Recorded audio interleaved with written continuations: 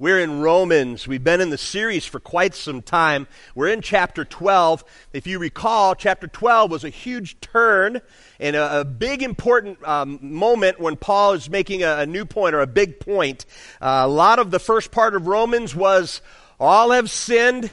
Everyone is a sinner without excuse. It doesn't matter if you were born in a Christian family. It doesn't matter if you go to religious services. We're all born sinners, and we need Jesus. The good news is, Paul taught us that Jesus is the answer for everybody, for the Jews and the Greeks and for the Romans, for all people. And then we got to the part of Romans chapter 12 where I want to go back because it's a key part. And we're going to recap that big idea. When we started Romans 12, verses 1 and 2, it was time for total transformation. Do we have that on the screen, Romans 12, 1 and 2? If not, I can just say it. It's a key verse, Romans 12, 1 and 2. Therefore, I urge you, brothers and sisters, in the view of God's mercy, to offer your bodies as a living sacrifice, holy and pleasing to God. This is your true and proper worship. Do not conform to the pattern of this world, but be transformed by the renewing of your mind. Then you will be able to test and approve what God's will is, His good, pleasing, and perfect will. So we were a couple of months ago turning this corner, and Paul says, therefore, after all that he said about sin and salvation, now he tells believers, therefore, because of this great salvation, he tells us it's time for transformation. That means commitment. Everybody say commitment. Was that hard to say? We are so afraid of commitment today, right? Now, I know, I just did this whole thing. There's like 5 things to sign up for today. There's so many things going on. We got Home Plate. We got SOS. We've got the people feeding people. You just see there's a lady out in the hallway, and she's just wanting people to sign up to go to a concert with her. Oakwood's not sponsoring that, but she wanted to set up a table, and we're like, okay, and if you guys sign up to go with her, you get a group discount. Woohoo! And yeah, you come to church, and you're like, commitment. I don't want to sign my name. I might have to go. And everybody waits. Everybody wants to wait. Like, I'll just wait and see. Somebody probably nudged their husband and said, hey, we're going to sign up for that? No. Let's just wait and see. Right? Or the wife said, I can't even imagine that. That's like 2 weeks from now. We got 1,000 things to do before then. And everybody's afraid to commit. Well, as my email said yesterday, we don't get more time. You have to make time. You make time for things. That's why we say, sign up today. Why? We want you to put this, reserve it, and say, I'm doing this, and nothing else will come up.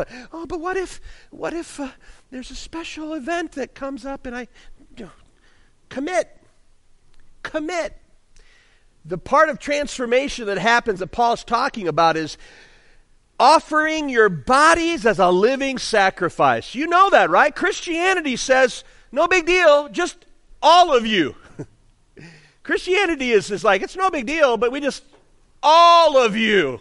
You got to lay it all down. It's not a put a foot in, right? Coming to Christ is not, I'm just going to put my foot in the water and test this out. No, it's jumping off the deep end, right? How many of you guys are slow getting in the pool people?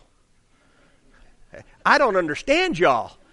You're prolonging the terrible pain. When you crawl in 1 inch at a time and, it's cold. Oh, it's cold, right? Oh, it's cold, right? My wife got me a hot tub for my birthday, for Christmas. It's an inflatable, it's a portable one, but it's great. I cranked that baby up to 104. I love it hot. And I get in the tub and I sit down, I turn on the bubbles. And my wife gets in and she's like, oh, it's hot. Oh, she does that thing where she, I'm like, just get in. Oh, ooh, I'm like, just get in. You just got to commit. Christianity is it's an all in. You jump in, you dive in. And that's what Paul is saying. Commitment. It's a call to change. Everybody say change. Paul says it's giving your bodies as a living sacrifice and then being transformed by the renewing of your mind. Commitment and change.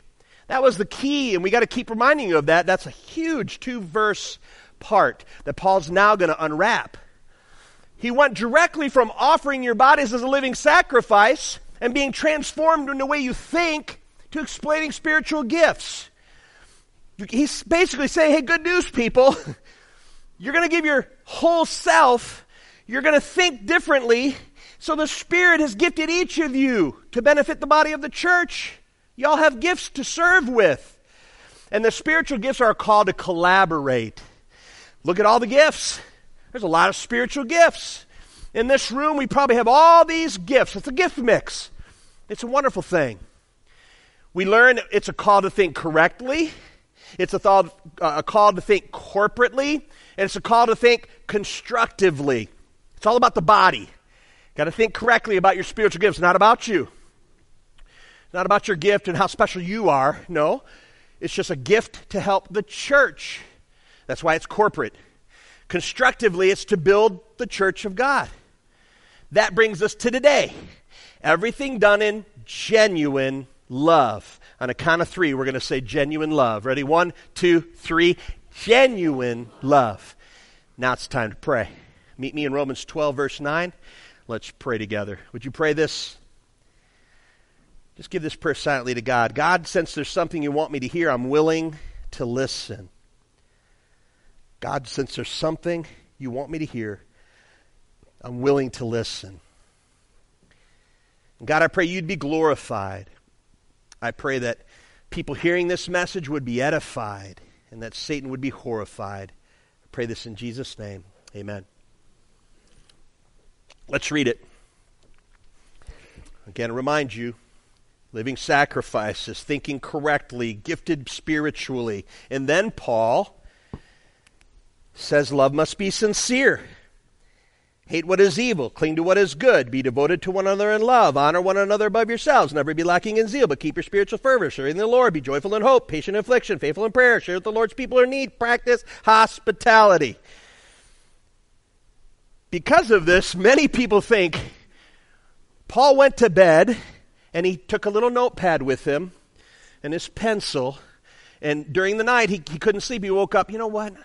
Love must be sincere. And he slept for another 10 minutes. You know what? Hate what is evil. And he slept for a while. Oh, you know what? Cling to what is good.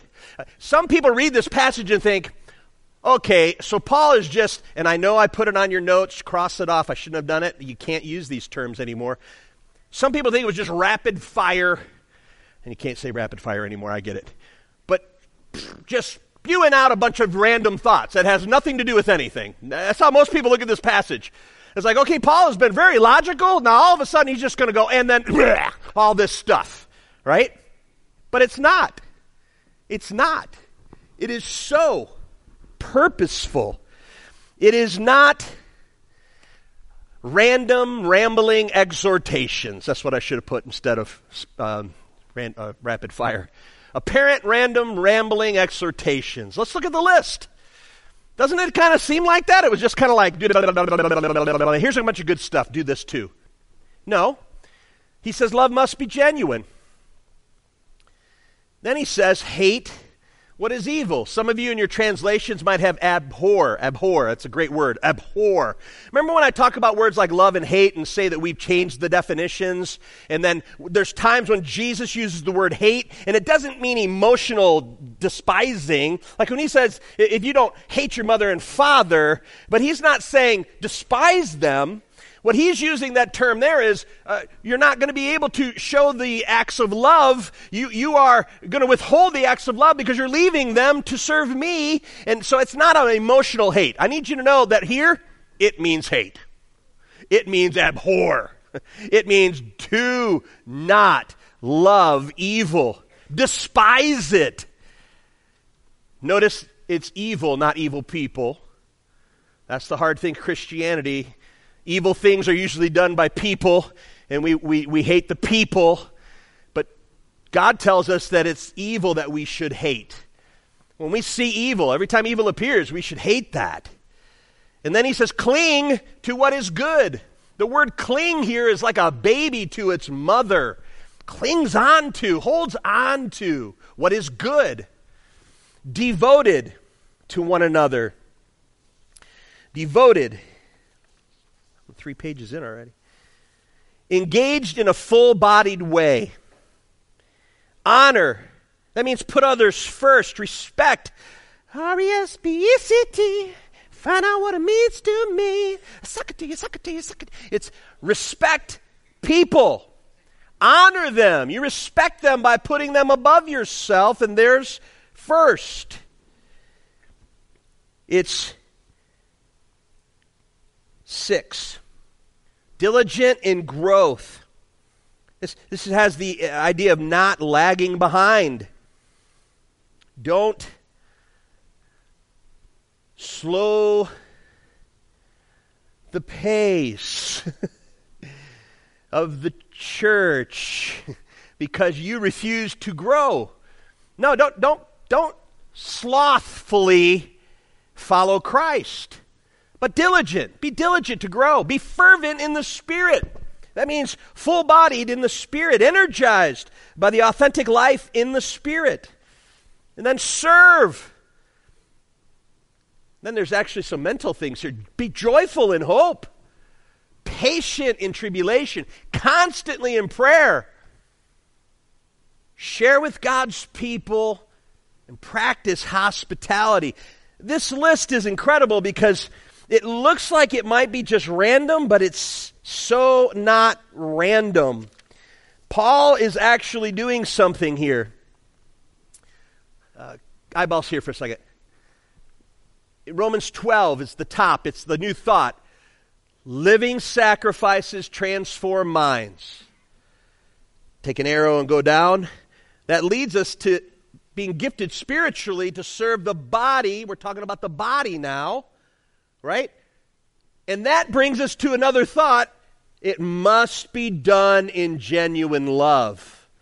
This shouldn't be a surprise to you. If you read 1 Corinthians, Paul uses the same logic. He talks about spiritual gifts, and then he says, what good is speaking in tongues if it does not have love? If it does not have love, it's just a banging gong and a clacking cymbal, right? These are the same thought processes that Paul gave before. You got spiritual gifts, but it's not about you. It's not for your glory. It's to serve the body. So it must be done in genuine love. So look at this list again on the... Is this list random? Well, number one, the first thing there is not something to do. The rest of them are things to do. The first is a statement about love. Love must be what? Love must be genuine. I think you've tracked with me. Christianity is not a spectator sport. It's a self-sacrificing experience. The problem is thinking that the church exists for you. It's not.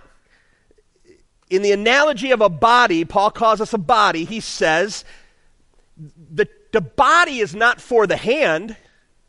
The hand is for the body.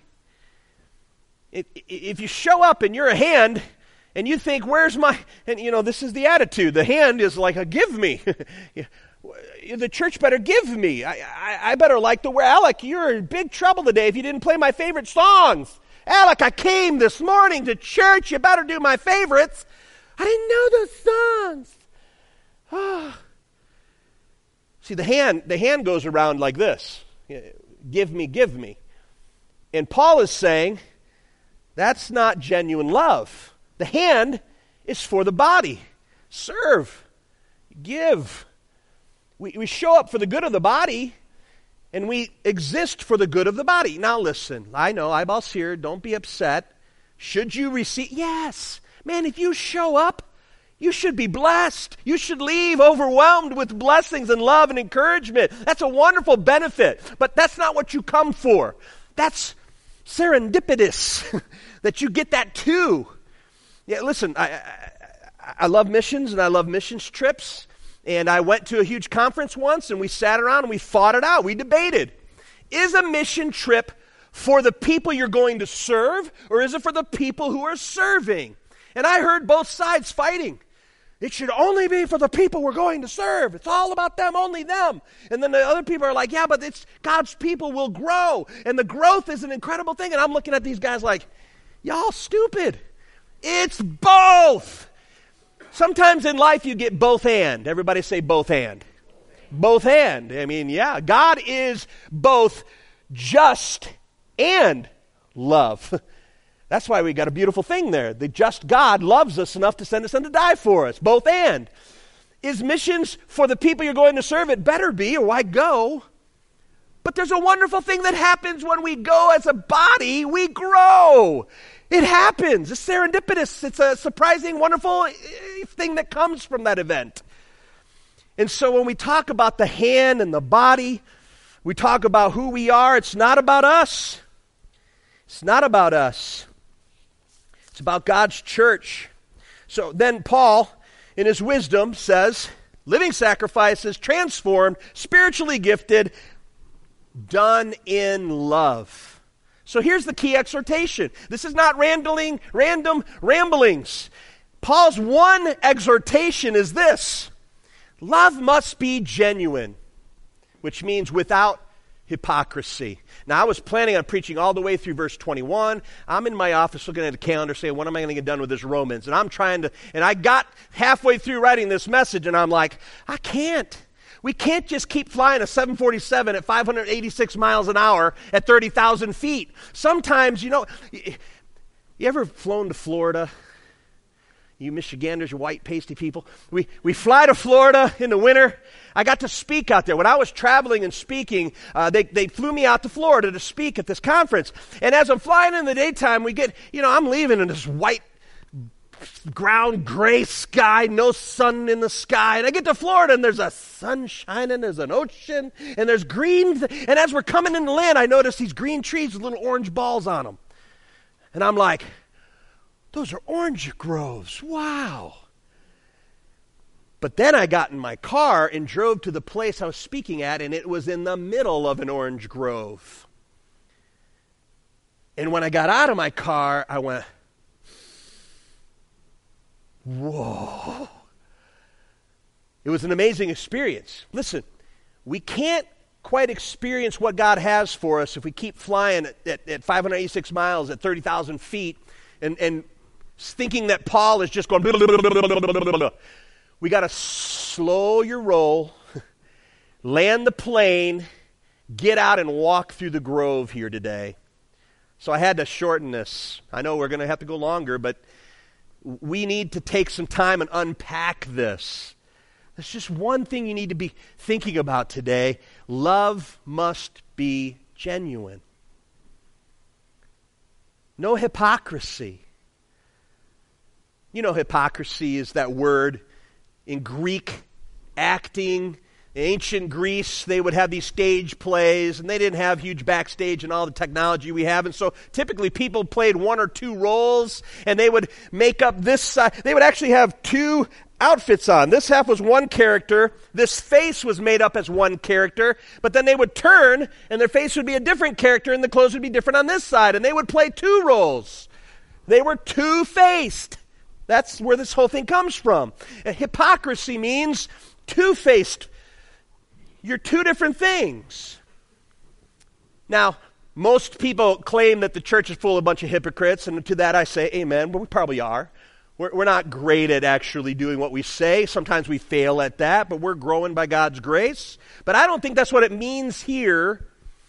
I don't think it means we're saying one thing and doing another. I think what this means is don't pretend you have love and it's not real.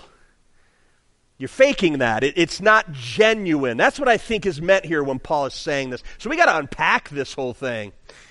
Love cannot be some saccharine sentimentality. Did I say that right? Sentimentality. It's a saccharine. You guys know what saccharin is?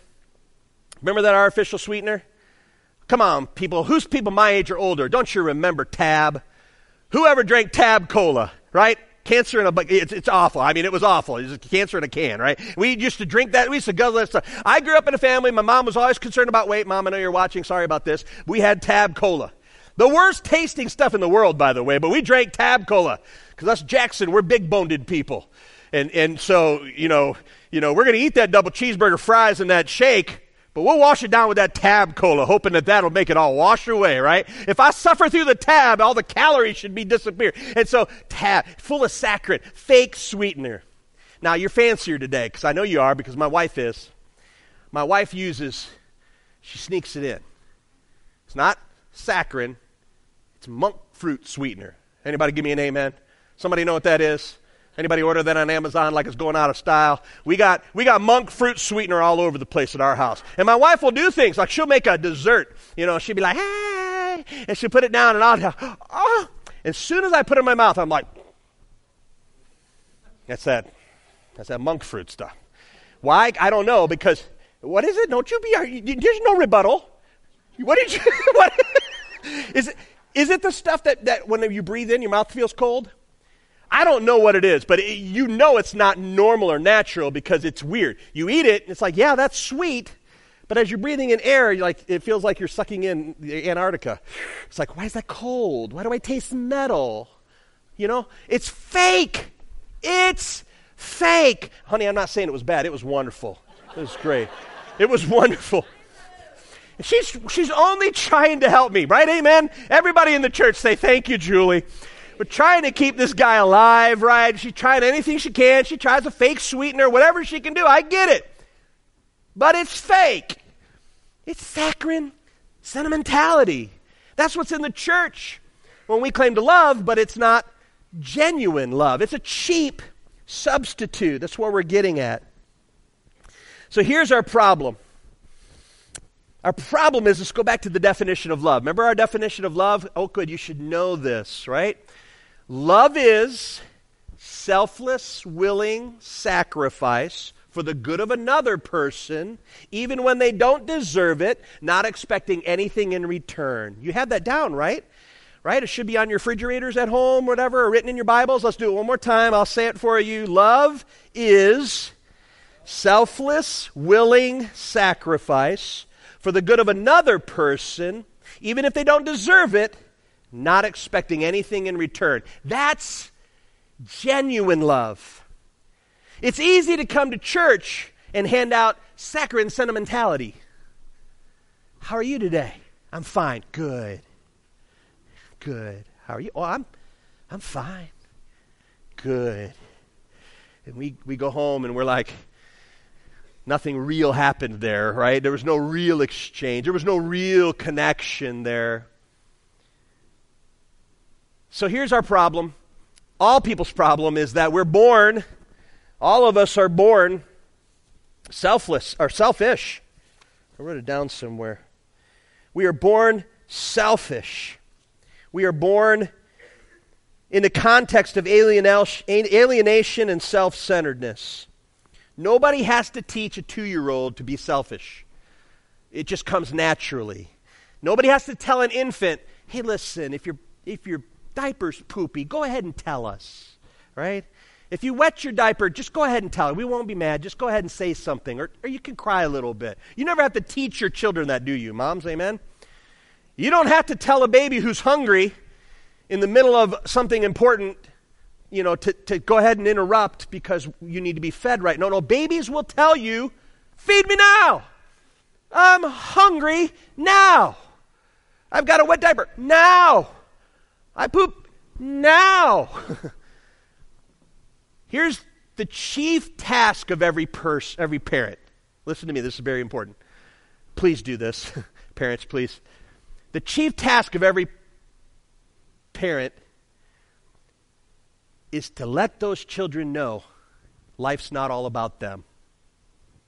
Roger mentioned that we're living in very dark times, and you can see it happening but I have never seen in my life a generation that is so, I'm not happy.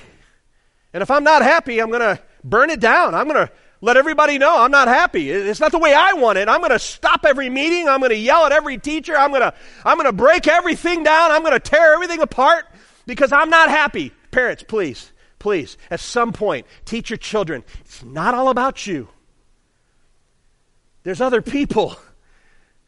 There's other people. That's why I'll put this on the screen. It's a pretty simple point. It's not about you. I think this all makes sense. To me it does, that Paul is logically saying living sacrifices, transform mind, spiritually gifted. So let it be real. Please let it be real. And then he gives you some really good ideas about starting that real love. He gives you some good things, like here you go. Genuine love abhors evil. Genuine love clings to what is good. And on he goes, but it's not random. And loving is not the first task on the list. It is the list. Love must be genuine. So let's dig deep. Instead of going too fast, let's talk about hypocrisy. There's two expressions of hypocrisy: making the outside look better than what's on the inside. If you're going to be fake, you're going to put on a facade and make everybody believe what you're presenting, even though on the inside it's not anything like that. And we hear about that in Matthew 15, 7 through 9. It'll be on the screen for you. You hypocrites, there's the word again. Isaiah was right when he prophesied about you. These people honor me with their lips, but their hearts are far from me. They worship in vain. Their teachers are merely human rules. Then later in that passage, verse 25, woe to you teachers of the law and Pharisees, you hypocrites. There's the word again, right? Now listen to how many times the word inside and outside comes up. You clean the outside of the cup and dish, but the inside they are full of greed and self-indulgence. Blind Pharisee, first clean the inside of the cup and dish, and then the outside will also be clean. Woe to you teachers of the law and Pharisees, you hypocrites. You are like whitewashed tombs, which look beautiful on the outside, but on the inside are full of bones of the dead and every unclean thing. I've talked through this passage many times in Israel, and I hope the team that gets to go with us to Israel will see this. In the old city Jerusalem, there are water spigots and little sinks out on the buildings everywhere. Why? Because the Jews must ceremonially clean their dishes and cups before eating out of them. Now, I'm all for cleanliness. I'm all for that. That's fine. But they were giving Jesus a hard time because he wasn't doing the rituals.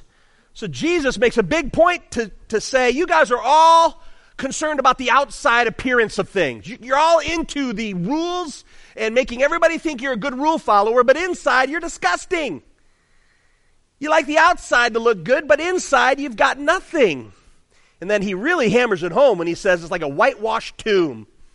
Picture this tomb, this cave that you walk into, and it's been painted white. It's pretty. And on the inside, it's painted white. Pretty. But what's in that crypt is dead bones. And I hate to be vulgar with you, he said every unclean thing. That's where they went to relieve themselves. It was their porta potties. It was full of urine and feces and bones of dead people. Do you think Jesus was actually making a point here about hypocrisy? You like to whitewash the outside, but inside it's disgusting. So, two expressions of hypocrisy. Number one, making the outside look better than what's on the inside. And the other expression is hiding our own flaws by drawing attention to other people's flaws. We don't like to admit that we have flaws. If we just point out that everybody else is messed up, we feel better about ourselves. Luke 6:42. How can you say to your brother, brother, let me take the speck out of your eye, when you yourself fail to see the plank in your own eye, you hypocrite? Look at the word. It's there again.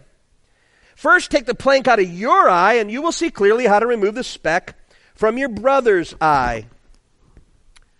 Two expressions of hypocrisy. If you want to be the hand of the body that comes to church just for what you can get, consumerism Christianity, it's invaded our church. It started happening in the 80s, and it's been, my church better be like this, or my church better have that, and it's been consumerism Christianity. And if you want to be that hand that comes just to take, number one, you're never going to be satisfied. You'll never be satisfied.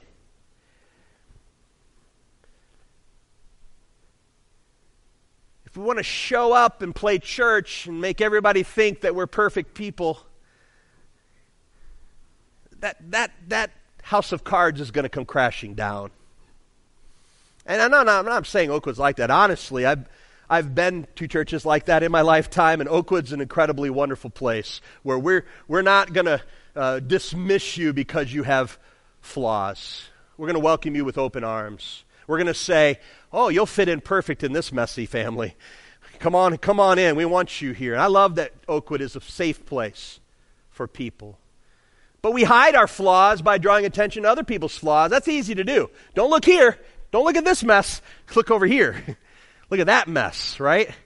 And as long as we have somebody around us that is having a harder problem, then we enjoy that because, we like feeling safe and good about ourselves. Those are the two expressions of hypocrisy. But there's also two objectives. What are the objectives of this hypocrisy? Number one, to get and keep the praise and approval of other people. We don't want to let anybody know that we're growing too, and that we're on a journey, and life's been hard. We don't want anybody to know that. We want everybody to think, I've got all my stuff together. You all are a mess, but I got it all together, right? How many of you came to church today and the kids were fighting in the back, right? Anybody have that conversation where you're like, don't make me come back there. We're on our way to church. You guys better stop it. My mom is classic. She's a classic Southern woman, and God bless her. She raised me, right? And I had two sisters, and we were, sometimes we would be in trouble for her. And my mom would be like, oh, she'd be in the house and she'd be like, you better stop it. You better knock it off. I'm telling you right now, if I had to do one. And the phone would start to ring. And back then it was on the wall of the house, right? And it had a long little twisty cord. And I remember my mom would be heading to the phone while yelling at us. I'm telling you right now, I'm going to whoop you guys until you... Hello? She could change on a dime. And it was just, hello? Everything was perfect, right? We don't want people to know, right? We don't want people to know it's a mess. We want praise and approval. Matthew 6, verse 2. So when you give to the needy, don't announce it with trumpets as the hypocrites do. Look how that just keeps showing up. In the synagogues and on the streets to be honored by others. I tell you the truth, they have received their full reward. We shouldn't be doing anything in our Christian walk just for the praise and approval of other people. By the way, if you do choose to do that, you've got a hard life ahead of you because you always got to keep up those appearances. You're always going to have to be polishing the outside. Oh, here we are at church. We better polish up the outside. Don't let anybody know that we struggled this week. Don't let anybody know.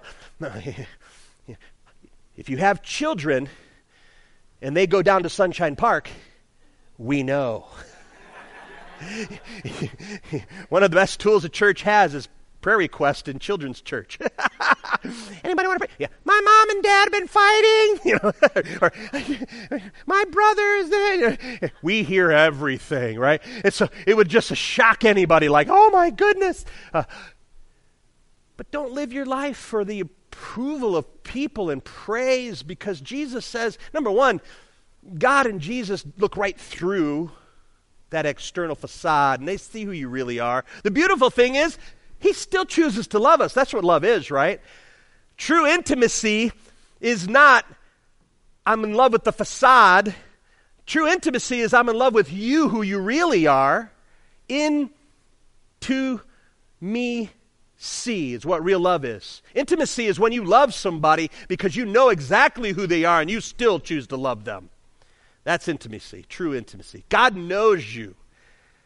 So why do we play a game? Don't play a game of hypocrisy for people's praise and approval. And secondly, the objective of hypocrisy is to cover sins that may have nothing to do with how we're posturing and posing. Sometimes we have something going on that we don't want anybody to know about, and so we posture and pose way over here, like look over here, don't look here. And we put on this thing, and we're hiding something that's not evident. There's a great passage, and I got to preface it. This woman who shows up on the Sabbath, and she's been hunched over. We don't know exactly what's wrong. She's been hunched over and hobbling for 18 years. For 18 years she's suffered with a life like this. Miserable. And she shows up on the Sabbath, and here's what happens. Jesus heals her. Jesus goes to her and said, okay, no more of that stuff. Here we go. Straighten up. And she's healed. It's a beautiful thing. 18 years. You know, it's a big deal. Verse 14 of Luke 13. Indignant because Jesus had healed on the Sabbath? The synagogue leader said to the people, there are 6 days for work, so come and be healed on those days, not the Sabbath. And the Lord answered him, you hypocrites. Here it is again. Don't each of you on the Sabbath untie your donkey from the stall and lead it out to give it to water? I love this. This woman's hunched over, suffering for 18 years, and Jesus heals her. And the religious people are only concerned about the rules, only concerned about the external. And so the religious people scold everybody, Jesus included. How dare you come on this day and do work? When Jesus hears this, he's like, let's talk about your animals. I was going to use the King James for donkey there, but I better not. Let's talk about your donkey.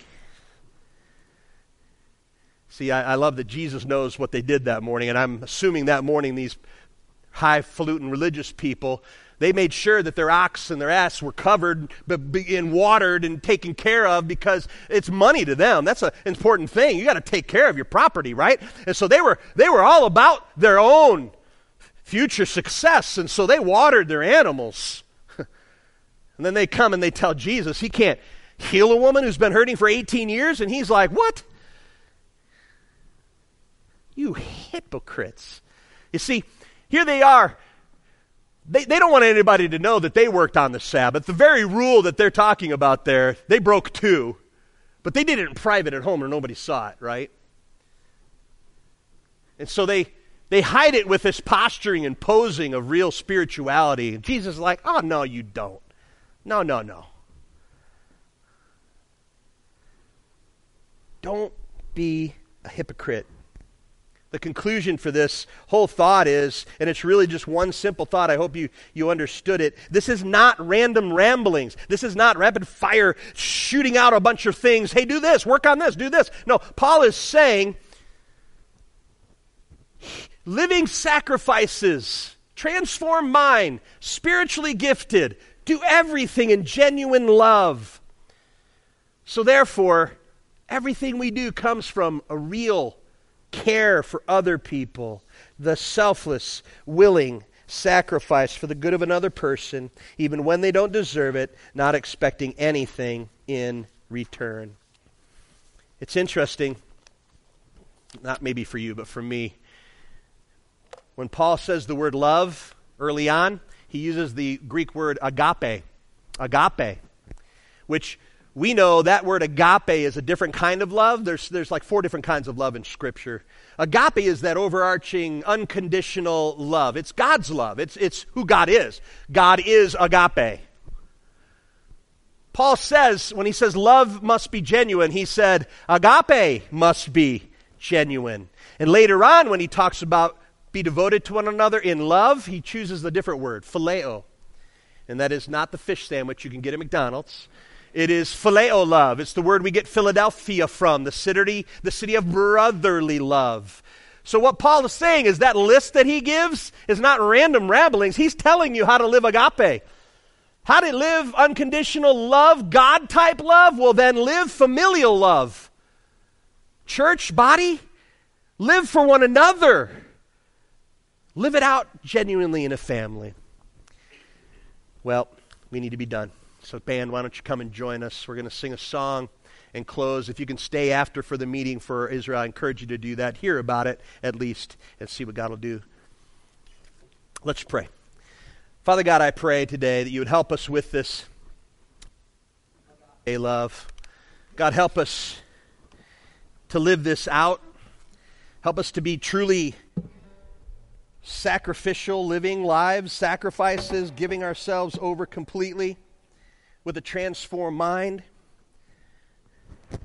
God, help us to use our spiritual gifts not for our own benefit or to show off anything that we have, but that we would be living out this love in the body of Christ. I pray in Jesus' name. Amen.